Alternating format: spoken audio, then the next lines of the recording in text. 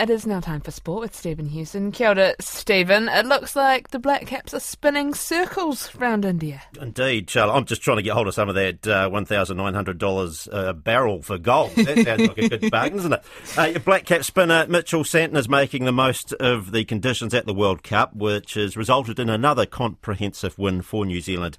Santner's bowled 20 overs in the first two games, picking up 7 wickets, including his second ODI 5-wicket bag and the 99-run win over the Netherlands this morning.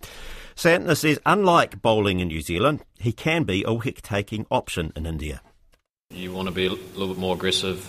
You keep your slips in for longer. I try to operate with, that mid-on up most of the time, only having 3 back. I think we'll see at times throughout this tournament in some of the grounds where it might be that defensive role for a little bit. Try to get wickets through pressure.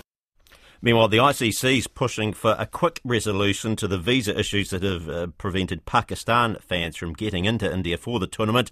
Up to 60 journalists and thousands of Pakistan fans are still hoping to get to see games there.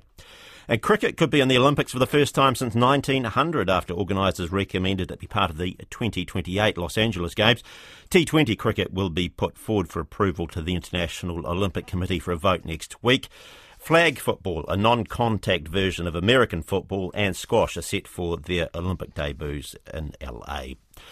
Ireland's impressive 17-test winning run could seemingly become a millstone for them, in the view of All Blacks coach Ian Foster. The two sides meet in the World Cup quarter-final in Paris on Sunday morning, but with Ireland having won 3 of the last 4 encounters between the two teams, they go in as favourites. Foster, though, maintains there are disadvantages with such success.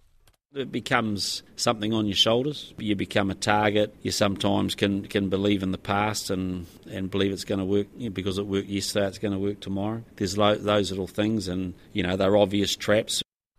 Kiwi Ferns rugby league veterans Georgia Hale and Racine McGregor will co-captain the side in the upcoming Pacific Championship. New Zealand's first game is against Australia in Townsville on Sunday. And Charlotte, that's sport. Thank you very much, Stephen Hewson.